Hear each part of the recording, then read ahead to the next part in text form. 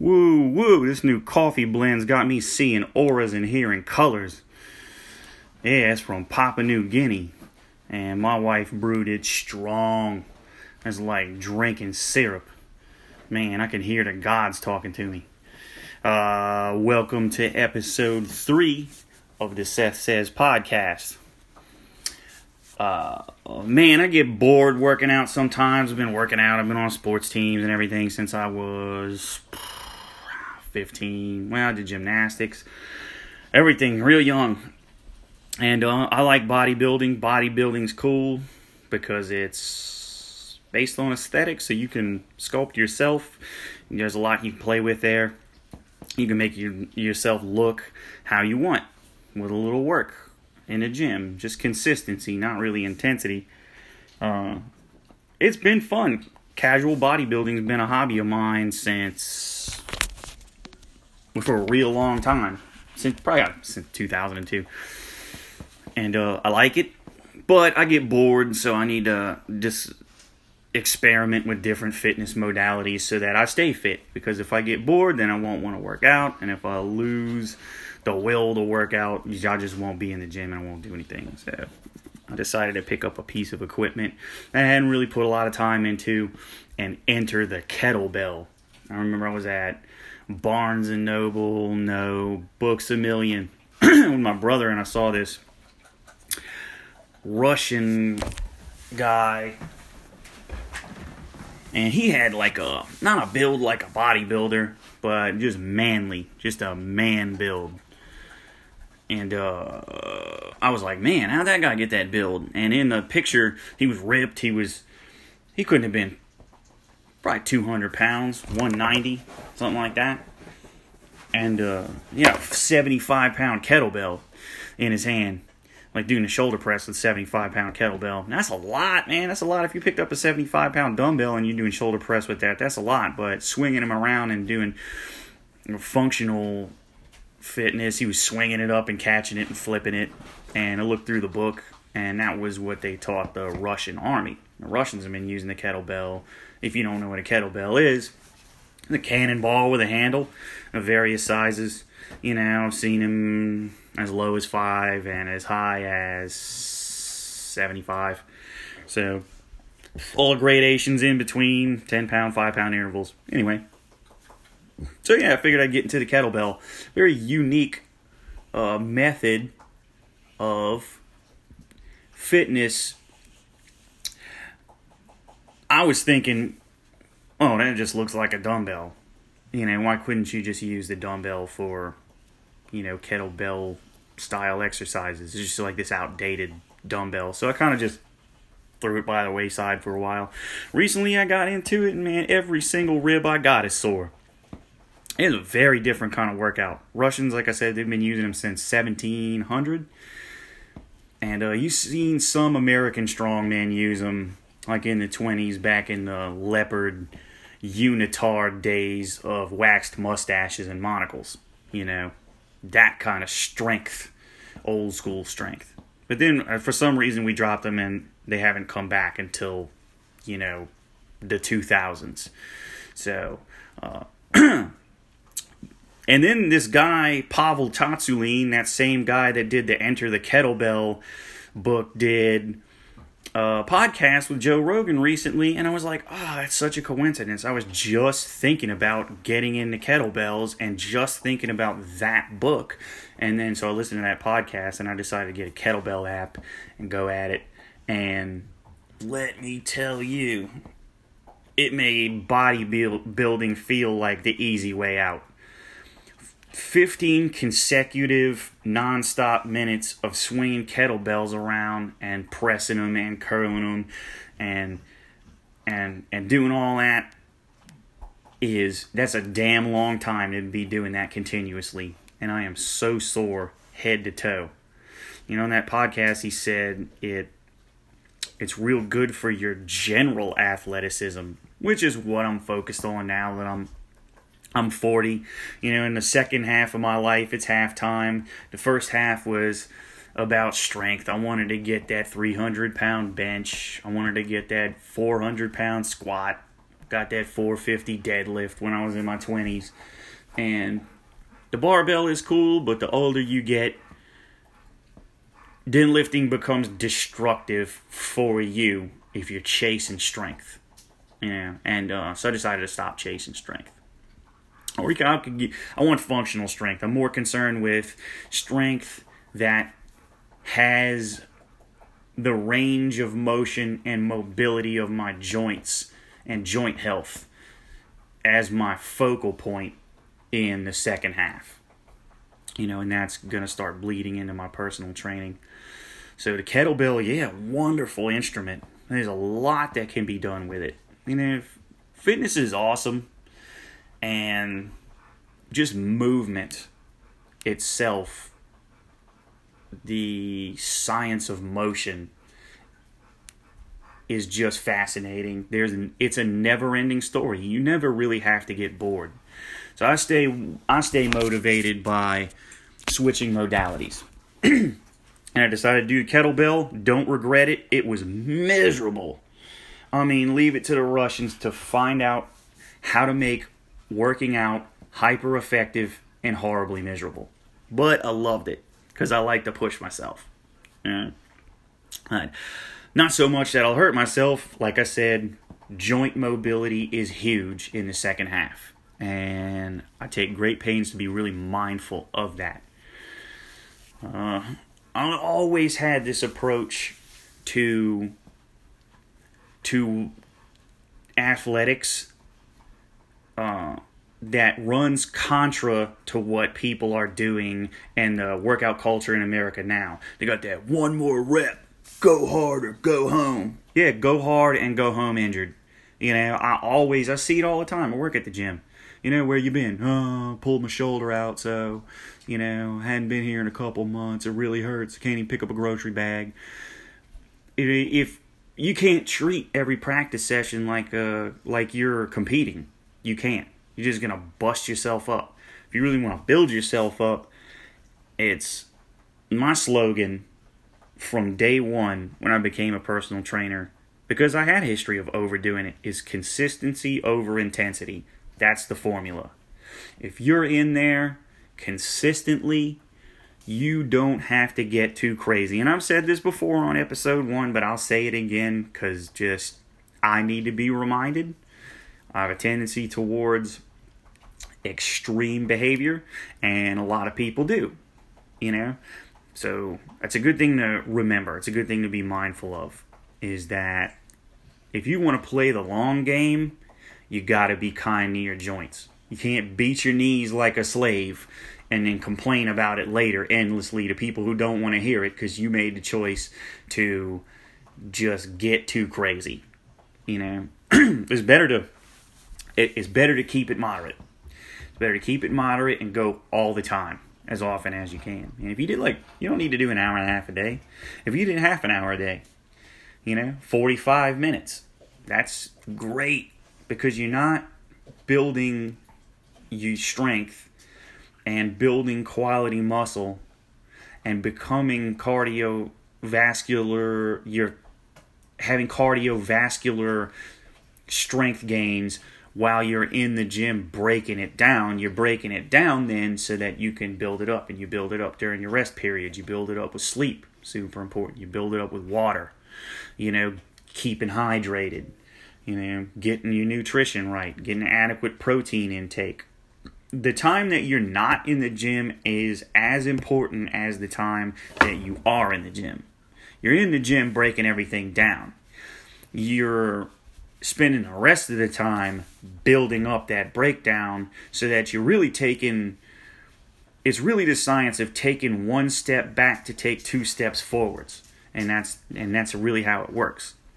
I'm interested to see how these kettlebells are going to shape my body. Feels good. One of my full contact fighting friends, he was a amateur and professional champion in a smaller venue for mixed martial arts, and he said, "Man, I got this personal training coach. ran me through this 15-minute kettlebell routine, and it felt like a fight. Like, it felt like, well, of course, you're not getting hit, but it felt like the same type of exertion and the same strain on the lungs in the exact same kind of way because of the momentum. It's, a lot of it's momentum based, and it's full body.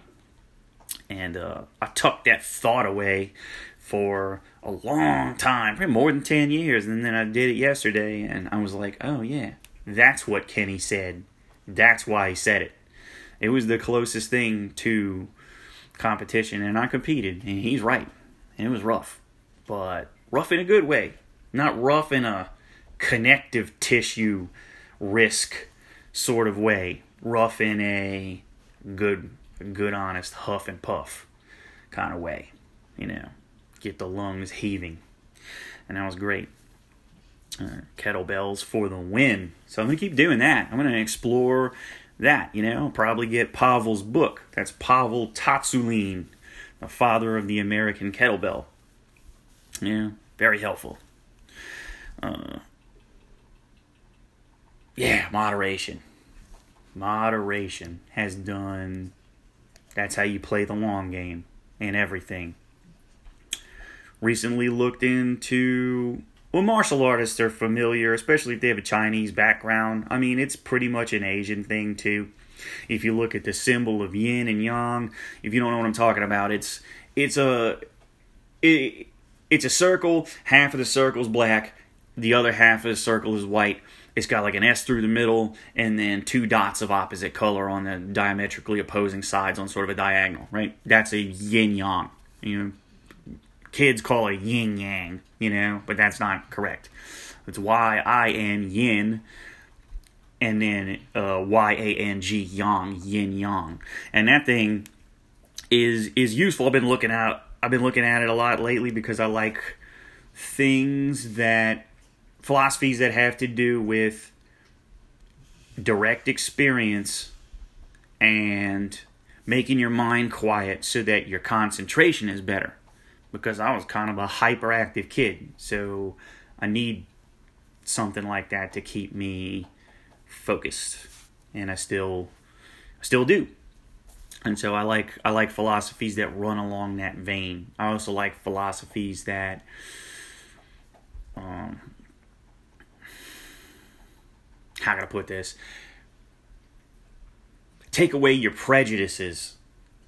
And that could be, your prejudices are really just your preferences a lot of times, I prefer, the color blue. I like the taste of mustard. I hate Nickelback. Those kinds of things. Reality just is, and we go along coloring it according to our preferences. A lot of times those preferences cause us a lot of problems. They bring us into conflict with a lot of other people. They don't have any ethical basis, and they're really not, somebody else's preferences aren't hurting us, but we find them offensive for some egomaniacal reason. We're like, shut it down. I don't like that. Why? There's no really reason for that. So I think if you can see bald reality, naked reality for how it is, without coloring it with too many judgments, your world will open up and you'll see a lot of things that you missed because you were focusing only on how you think everything should be. And that creates a lot of strife to focus on how you think. Oh, it should be like this. No, not green, not blue. Rap, not country. All that. So yeah, clarity. Just mental clarity. I like anything like that. So the symbol of yin and yang comes from a Chinese philosophy called Taoism. And there were two monasteries in China full of martial artists, and everybody saw kung fu with cane, snatched a pebble from my hand and you can leave this place. Grasshopper. Right? Those are Buddhists, and everybody knows what a Buddhist is.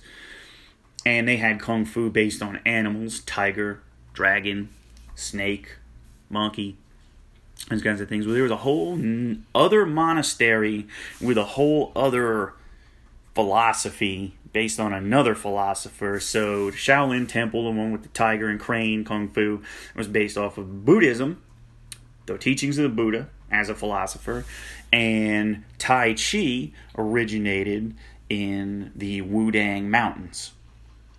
And that's from a philosopher named Lao Tzu. And he came up with the Tao, the symbol of yin and yang. And if people from the Western Hemisphere, it didn't originate here. So they take the symbol and sort of give it Judeo-Christian connotations. Oh, the black means evil and the white means that it's good. That's not anything close to how the symbol... It's not an accurate representation of the ideas that the symbol is supposed to convey at all. It's nothing to do with that. It's just a way of describing nature. It's a passive principle and an active principle. The yin is the passive principle and the yang is the active principle. So, what are yin things? Nature is dualistic. So yin would be passive. Wet, cold, feminine, nighttime. And the active principle would be masculine, hot, dry, daytime. Those kinds of things. And you see male, female, sun, moon, wet, cold, hot, dry, death, birth. Those kinds of things. There's a lot of dualism in nature. So it's just... And there's a little bit, and if you look in the symbol, there's a little bit of white, there's a little bit of yang in the yin part, and there's a little bit of yin in the yang part. And they circle each other continuously. And so it's supposed to be a symbol in motion, and it's just supposed to represent nature. So it's part of that philosophy of living in harmony with nature and the harmony of opposites. A good example of the harmony of opposites is... like I discussed with the working out. If you do too little, you're not going to get any results. If you do too much, you're going to hurt yourself. You can't come back. You're not going to get any results. Really, your optimum gains and your peak physical conditioning is going to occur on the 50-yard line, right? So there's a good example of a harmony of opposites. Your body, a lot of nature is based on a homeostasis that must be observed. So if you have, let's call everything like a sliding scale, a spectrum, 0 being the least, 100 being the most. Your temperature of your body can't be too low. If it's too low, you'll die. If it's too high, it will fry your brain and you'll die. It has to, homeostasis is acceptable parameters on that sliding scale of 0 to 100. You're safe within a certain range. And most things are like that. Most things seek a homeostasis. Drama. How much drama do you want in your life? Well, if you had 0, then that means, drama's not always the common way of saying drama. It also means entertainment. Drama has pros and cons. If your life is boring, you will feel unfulfilled. Then you have 0 drama, 0 entertainment. You're not a good storyteller. You don't know any. That's forensic accounting all the time. And that's not fulfilling. But if everything is blown way out of proportion and histrionic and, you take offense to everything that's said to you, or just you making mountains out of molehills nonstop, that's on the opposite end of the spectrum, and that's going to make someone's life miserable and not worth living. So then, even drama has a homeostasis. You got to keep, your entertainment value centered. And that's what that symbol is really about, is centeredness. Most balance points are the best points. I mean, that's not always going to be true. Okay, like I said, you can't treat every practice like a competition. But you better treat a competition like a competition. The reason that you treat practice like practice and use moderation is so that you can go all out in competition because you're uninjured and you can push that race car into the red zone. You know, there's a time and place for everything. And there's a little bit of yin in every yang and a little bit of yang in every yin. So this is not an absolute statement. The statement is that there are no absolutes. Most things can be found to be optimal inside the homeostasis zone within those acceptable parameters. And that lies close to the middle on both sides. You see that a lot with politics. You see your wackadoo crazy blue-haired third wave communist feminists on the left howling that we should seize the means of production, rabid crazy talk, and then you see literal white supremacists on the conservative side wanting us to live out Ayn Rand's dream world of not helping out the society and just going all in on sort of a me first exploitative capitalist attitude. You know, both of those unfortunately are the most vocal portions of America, but they're not the way we live, and I don't want foreigners to get that message. That's just the internet. Twitter's not real life. You know, if you look in your community, you will see that most people live within the acceptable parameters of conservatism and liberalism. They're not on the 0 and they're not on the 100. They're not on the 90 and 10 portions of this scale. They live within the 25 to 75, yard line. Optimally, it works best on the 50-yard line when you don't let the free market grind children up in machinery because there are no laws and regulations governing child labor. And you don't let the government seize the means of production and then everything's a monopoly and there's no healthy competition out there to produce quality goods and services. There's a balance, there's a synthesis between those two methods that has to be in place in order to have a workable society. And that's what Lao Tzu was saying with the Tao. And that's what that symbol means.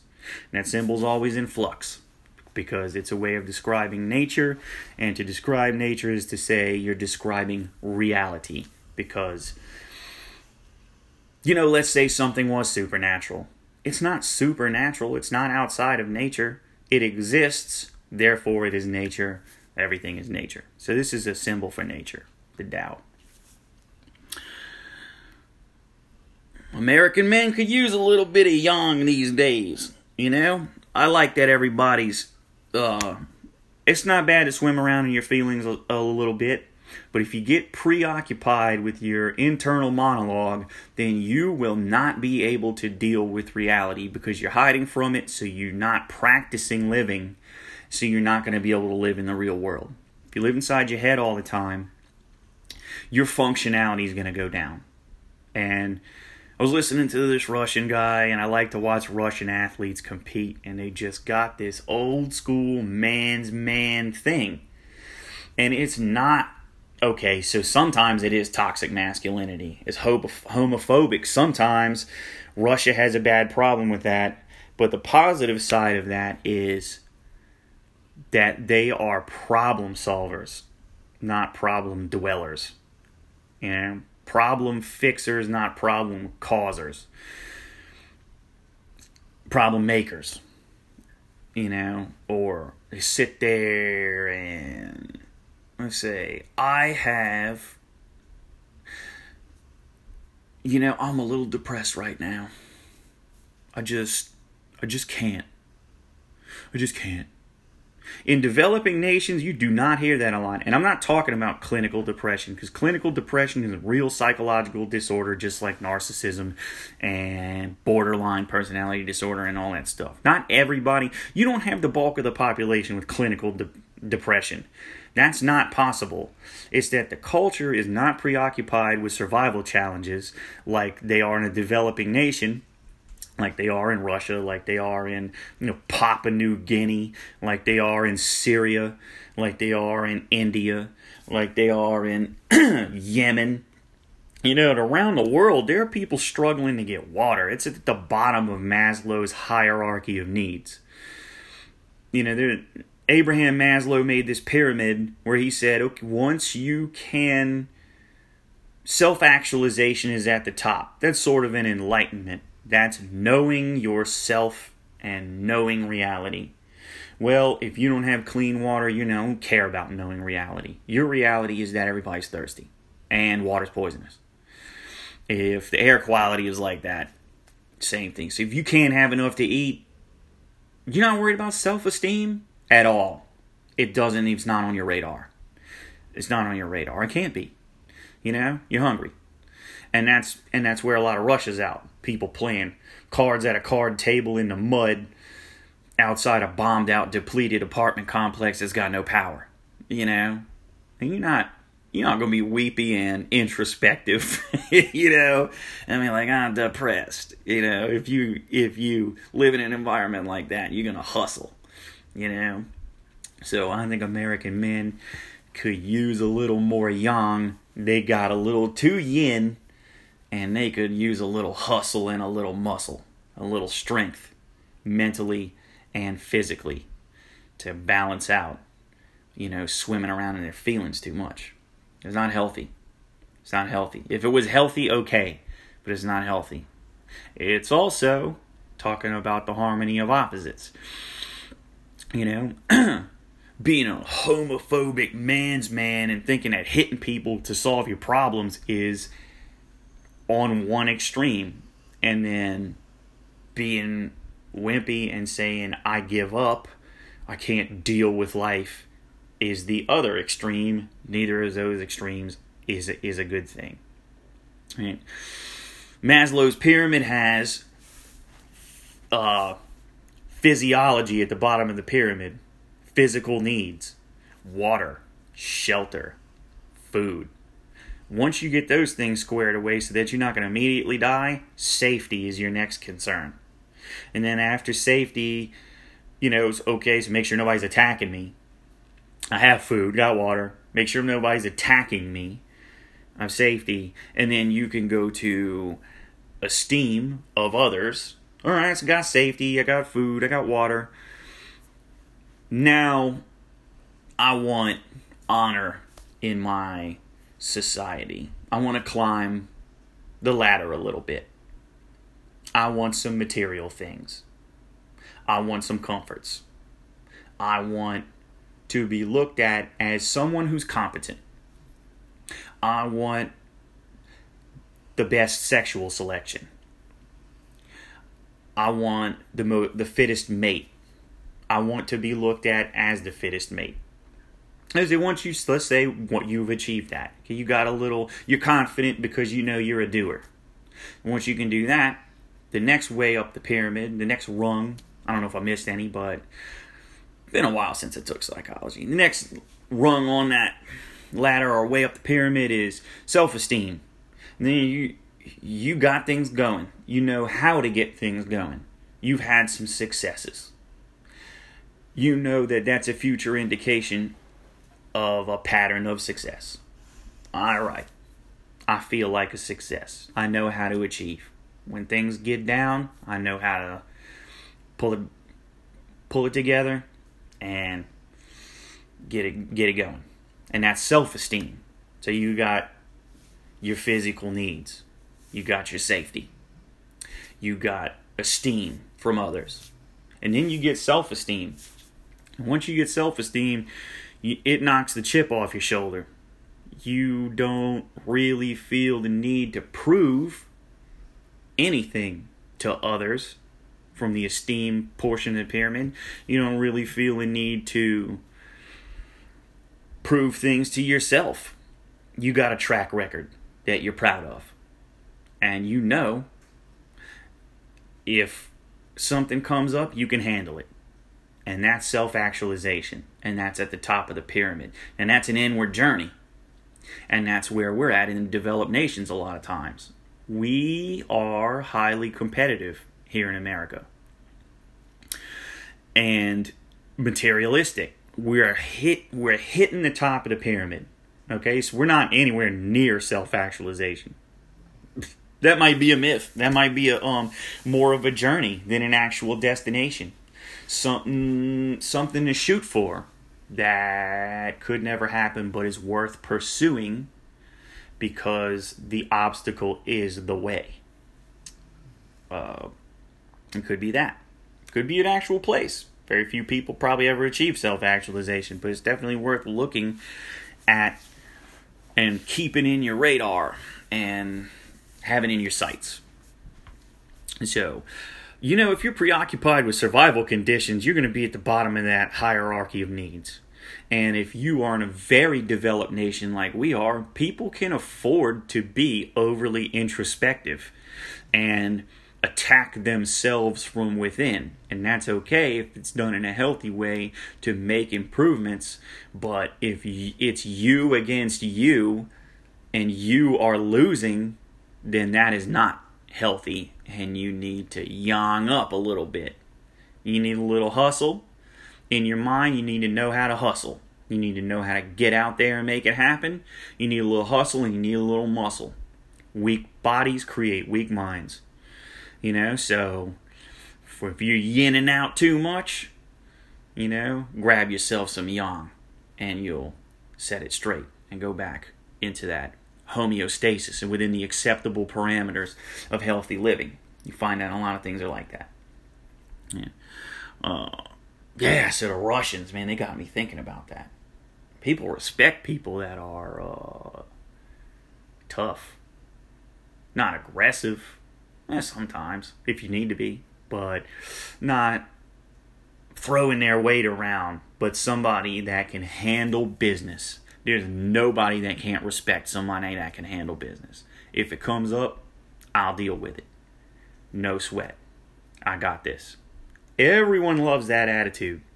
And the best way to be respected is to get that attitude. I love that attitude. I try to collect people in my life that have that attitude. My boy Adam came over yesterday. He's that Army sniper. He's got that attitude. I like it. I got a lot of friends like that. I like people like that. I want people around me like that. I am like that. It's not up to me to say to which degree, but it's a goal of mine, and I always try to keep it in my sights because I don't want to be disappointed in myself. I hate that feeling. I hate it. I hate being afraid, and I hate being disappointed in myself. And if I'm acting like a weepy little bitch, then I know that I need to yang up a little bit. So that's what I do. I take stock of my environment, my immediate surroundings, outside of my head, which is not doing me any good. And I say, okay, I don't like these conditions. I don't like the set of conditions. Is it important to me to change it? Obviously it is. So how are we going to make that happen? And then I try my best. I don't always make it happen. But if I try my best, I feel like I did all I could do. Because that's within my realm of control. If it didn't pan out, but I did my best, then I feel proud of myself. If I know for a fact that I didn't do what I could do, then how could I feel good about that? So, talking about yin and yang. Talking about Russians. Talking about yanging up. Yang it up. Sometimes you gotta yin it up too. Some people burn too hot. Some people are so intense that people don't really want to be around them that much. Or for limited durations. Right? You're like, oh God, that chick is so extra. God, that dude's so dramatic. Man, everything's always contentious. People don't like people like that either. People like that are not happy. So, if you're young and hot, you gotta yin it down. That's just a thing. If someone's not introspective enough, and they can't see what they're doing, and they're too blunt, too harsh. They need to yin it down a little bit. So, the tendency to extremism in our world of entertainments is just hilarious to me. Moral panic over viruses. You know, they're like, the coronavirus is out of control. It's not out of control. It's in control. None of that stuff is out of control. It never has. I will quit worrying about stuff like the avian bird flu, swine flu, coronavirus, Ebola virus, riots, political unrest in, a place that really that has a lot of laws. All that stuff, I don't worry about that stuff. The time I stopped worrying about that stuff was when I was a kid. I was terrified because of the news. They said killer bees, Africanized, aggressive, large bees, are going to come up from Mexico and cover the United States within 10 years. I haven't seen a killer bee yet. Not one. Not one time. Yeah, and that prediction and the fact that it didn't come true had a Y2K effect on my psyche. I was like, I see what you're doing, man. You sensationalizing this week. Next week, it's dead. Sensationalizing this the next week. Next week, that's dead in the water. It's like it never even took place. So everything, the coronavirus is just the next killer bee. I'm not going to worry about it. It's not worth worrying about. If it comes here, fine. They'll contain it. It's just killer bees. Turns out killer bees didn't breed so well. They were kind of sterile or whatever. So, yeah, we're not covered in bees. You're not going to be covered in coronavirus either. You're not going to be getting Ebola or any of that. That's always something. If you watch a lot of news, your mind will be a torrid whirlwind of stress and anxiety. On the left, people are like, Nazis are back. Nazis aren't back. There's no Nazis running. Maybe there's some people that would classify themselves as Nazis, but they're not organized. They're a disorganized bunch of rednecks nobody cares about, right? Or incels on Reddit or something like that. Maybe there's a couple out there, a little sprinkling of Nazis. Same thing. On the right, they'll be like, they want to turn America into communist Stalin era. No, people are not advocating for losing your personal choices. Nobody wants that. Nobody wants to, even the people who preach that propaganda, Antifa people, they would be depressed if the government came and slapped some gray overalls on them and went and shipped them to work in the back of a truck on a farm they never heard of to work for the day because that's for the good of everybody. They don't really want that. Some fringe lunatics will preach that, but that's not what's happening to the majority of people at all. It's just sensationalism. And sensationalism is not going to go anywhere good. Some people don't have an identity. They're not putting time into their passions. They're not making things happen. They're not expressing themselves in a unique manner. And they found some sort of gimmicky propaganda that's real loud, that gets immediate attention, and use it in place of a personality. And that's not being authentic. And I don't even dignify that kind of thought pattern system with a response, because I'm not going to even waste my time on that. That's killer bees to me. Fuck killer bees. They're not coming around. The United States is bee free.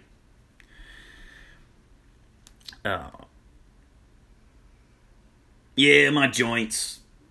My joints are hurting. You know, I did a lot of contact sports.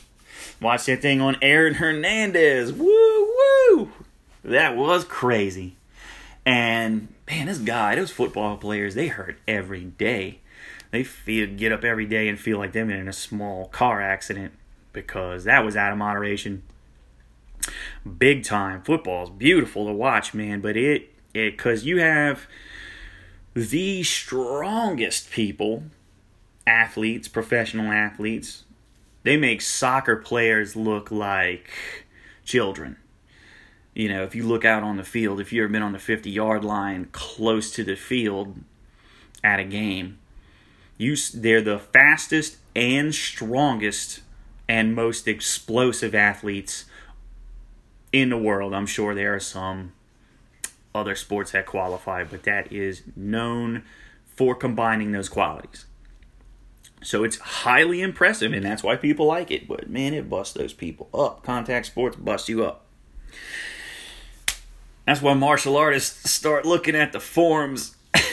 I'm guilty. I saw this meme where, you know, the guy's walking with his girlfriend, and then he looks back at the other girl, and his girlfriend is like, dude, you know, catches him checking out the chick that's walking by. And the guy said me, and then his girlfriend is sparring, and then the girl that's walking by is forms. Yeah.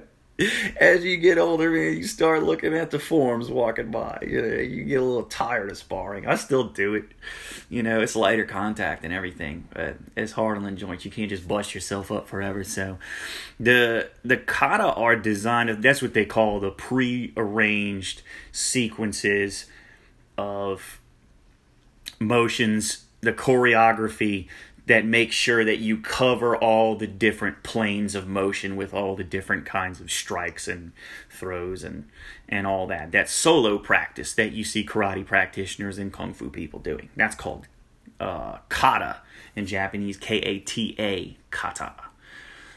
I've been doing more of that. I mean, I got the entire Kenpo system, and that's got a lot of kata. I do Tai Chi every day. Great for rehabbing those worn out joints. And they're starting to feel better. I feel 10 years younger already. So I've been paying attention to a lot of that because it does work all the different planes of motion in your hips, in your lower spinal rotation, shoulders. It's good. It hits you in the middle of the back, just everywhere. I mean, pushing off the ball of your foot. It gets you from the bottom to the top. And if you do them as fast as you can, if you're doing a hard style, if you do them as fast as you can, it'll be great cardio, and you know it's total body. So I've been doing that for cardio. I've been, you know, stepping out on my sparring and hooking up with the kata. Yeah, but that's the nature of just getting a little bit older. And you look at Asians, they're hopping around when they're 90. I saw a 90-year-old kung fu master, 90 years old, hopping and twisting, twirling, and kicking above his shoulder level. 90. And that's kata. I know that guy's not sparring. You know, so it becomes more important to martial artists later to do that.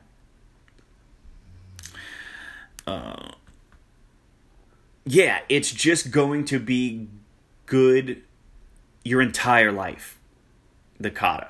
So it's worth putting time into. I would say, yeah, dude, if you're concerned about fighting, I would go take mixed martial arts. I would go take Muay Thai, and I would take Brazilian Jiu-Jitsu, or something like that, because it is concerned purely with the functionality of combat, unarmed combat. Fantastic systems for that. But I like the traditional Asian systems for longevity training because it combines those elements with growing old well and staying ahead of the curve. Two individuals can be 40 years old. Chronologically, they have been alive the same exact amount of time. However, one of those people can look 50 because he didn't take care of himself. He's smoking. He's drinking too much. He's addicted to food. He eats a lot of sugar. He sedentary. Doesn't sleep. He looks like ass. He's 40 and he looks like 50. And he's got the testosterone of someone 10 years his senior. And then you have another 40-year-old. This guy looks 30. He's hydrated. His posture is good. He exercises moderately every day. He makes sure that the stressors in his life are contributing to his growth as a person and not unnecessary. He is eating the right foods. He is getting enough REM sleep to repair his brain and to have good mood function. Now, he's 40, but he looks 30. Guy A is 40, but he looks 50. So you have a 20-year functional variance in someone that's the same chronological age. Both the optics, visually, the appearance, and the functionality. How functional is his life and his body. And that's very important to say. I think my second or third client I ever had took real good care of herself. And she looked fantastic at 40. She said her mom told her, ooh, that coffee. Her mom told her, when you're 20, you get the body you're born with. When you're 40, you get the body you deserve. And she is not wrong. Where is the lie? So, it's who of anyone to go ahead and take steps to take care of that. A lot of that is about mindfulness and balance, and that's what this episode has been all about. So, if you need to yang up or yin down, you know what you need to do. And what I need to do. When I say you, I'm not trying to be preachy. I'm really just talking to myself in your presence. So, thanks for listening. And that is it for episode 3 of the Seth Says podcast. Thanks, y'all. And I will be back next week. Thanks.